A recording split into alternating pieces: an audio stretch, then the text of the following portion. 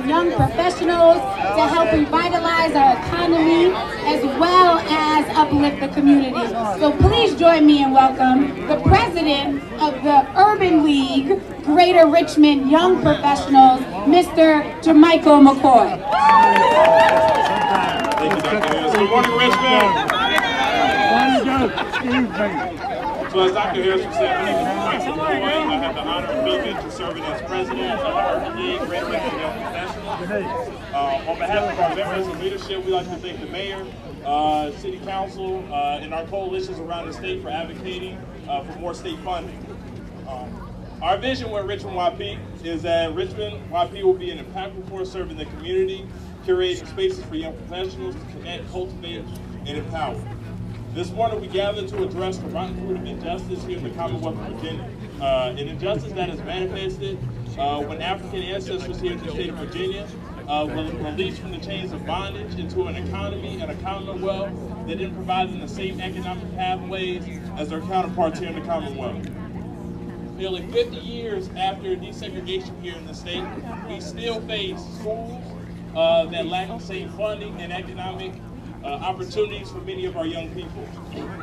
That is why we rallied this morning. According to the Institute of Policy Studies, it will take 228 years to close the wealth disparities in black and white families. Economic inequality is often tied to how much someone makes, their income, instead of their wealth, which is tied to their assets and liabilities. But how can this divide ever change if the educational opportunities and funding here in the Commonwealth don't? So, that is why we rallied this morning. We rallied to advocate for a new local composite index that doesn't disproportionately affect the city of Richmond, that gives our students that fair share. That fair share that demands that both students in the inner city and also our rural communities have the same opportunities to compete in a global economy. An economy that is driven both by globalization and automation. In a world that is leaving our children behind faster than ever before. That is why we rallied this morning, so that students at Carver Elementary can live out the age-old saying that reading is fundamental. That students at Martin Luther King Jr. Middle School can get exposed to coding and be the next generation of innovators here in the city of Richmond. That students at George Wythe High School can be prepared for their futures in a city plagued by gun violence. We rallied this morning to push our elected officials to restore funding to pre-recession levels, but know that the fight doesn't end there. In the words of the late National Urban League president, Mr. Whitney M. Young Jr., we can holler, we can protest, we can picket, march, and demonstrate, but someone must sit in on the strategy conference and plot a course forward. We must be strategists, researchers, and professionals to carry out the program. That is our role. But it's also your role as the community as well. We must also support our young people and the generations to come. Both government accountability when these funds are allocated, but also personal community accountability for the next generation of young people here in the city. My name is Jermichael McCoy. I'd like to thank you all for coming out here today to rally for more funding, and thank you. God bless. Thank you, Jermichael. What a wonderful charge to all of us. And again, thank you everyone for coming. I see Delegate Dolores McQuinn in the audience. Thank you. I also want to shout out again the NAACP. They were one of our first partners, JJ Minor. Thank you again for all your help and support.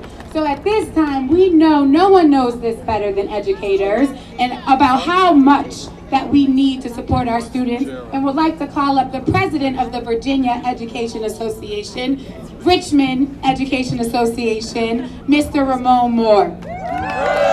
Good morning, good morning, good morning. We can do better than that, can't we? If you love education like I do, say yay!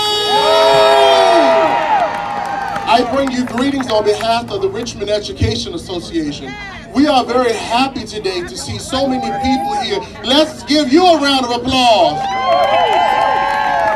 Let's give over the 4,000 professionals that we have working with our students within the Richmond public schools, but also I see a lot of principals, superintendents, REA members, VEA members, just people at large.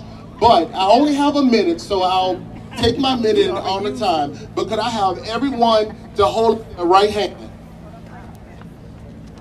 If you truly support education, as I do, you will promise yourself and the young people that surround us, that's cheering and playing, that we will continue to be advocates for public education. It doesn't start or stop here. We do encourage you to join us on January the 28th, as there will be another rally.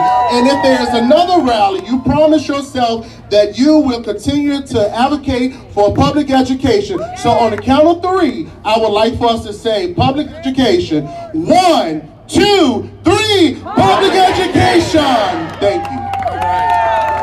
Thank you, Ramon. Thank you. And it is not just going to take Richmond. It is going to take all of the counties, surrounding localities, to be able to join and bond together. And I see lots of you here.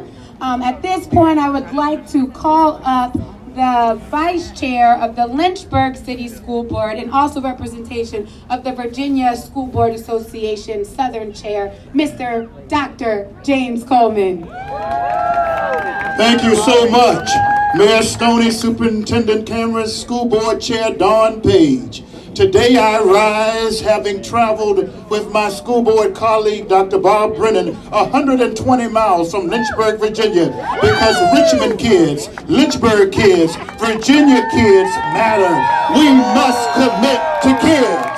Today I rise as the Vice Chair of our school board and the Virginia School Board Association Southern Region Chair, because public education matters. For the Greek Stoic philosopher Epictetus said, only the educated are free. So ladies and gentlemen, as court is in session, public education is on the stand, and the verdict of its court is still out. Here is the truth. Public schools have many mandates. State and federal governments do not provide funding appropriate to the mandate burden which we have to disproportionately share. So today we come to Martin Luther King Jr. Middle School on a march for more. And as King said, the fierce urgency of now is now. Now is the time to commit to our students. Now is the time for more. Together we can march together, children, until victory is won. Let's hear it for Dr. Coleman. I think we're done here. I think the march is over. Thank you, Dr. Coleman, for those wonderful words. Now, who wants to hear from students? But before that, Mayor Stoney, let's hear from you. Good morning, everyone. How we doing out there? No. I can't hear you. How you doing out there? Are you ready to march? Are you ready to tell the General Assembly we want more? Are you tired of being shortchanged? As the superintendent said earlier, we've had one of the most robust economic recoveries in a generation. Yet we've seen a disinvestment in public education. If you are tired of your children walking into schools that are cold, if you're tired of seeing teachers who are underpaid, if you're tired of the lack of nurses in our schools, if you're just plain tired, are you ready to march? You know, I got all day. I can march all day. But we can't do it just today. We got to do it every single day the General Assembly is in session. They come back here in January. You have to show up. It can't just be today. That's right. I want you to be in their face each and every day when the General Assembly is there. The Senate, the House of Delegates. I want them to hear Virginia. I want them to hear Richmond. Will they hear you this January? Will they hear you in February?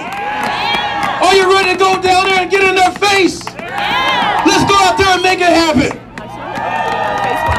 Thank you, Mayor Stoney. And Mayor Stoney, we just want to thank you for being a dedicated supporter to Richmond Public Schools. Let's hear it for Mayor Stoney. All right. Now we're going to end with 2 students before we start marching. The next student is Christopher Perler, a senior at George Wythe High School. Let's give him a round of applause. Good morning. Public schools are in need of more funding in order to provide better resources and better facilities for students. If we had better resources and better facilities, students would do better mentally and academically. Better facilities. If we had better facilities, students can learn in a much more positive environment. The physical environment can have a great impact on a student's learning, and they will feel safer. Let me paint you a picture. Imagine yourself at a school that looks like an abandoned building.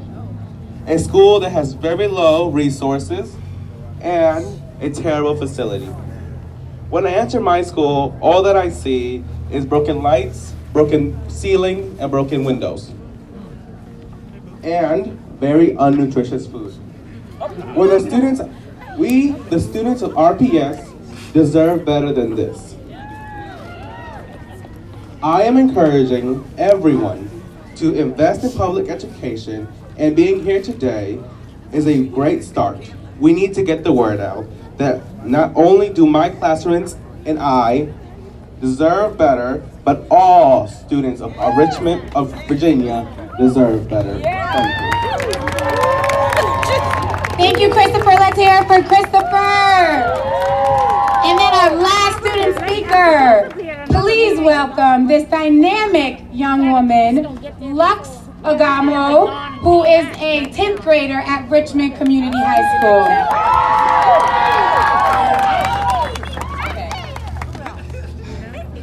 Today, I look out onto a crowd full of youth like me.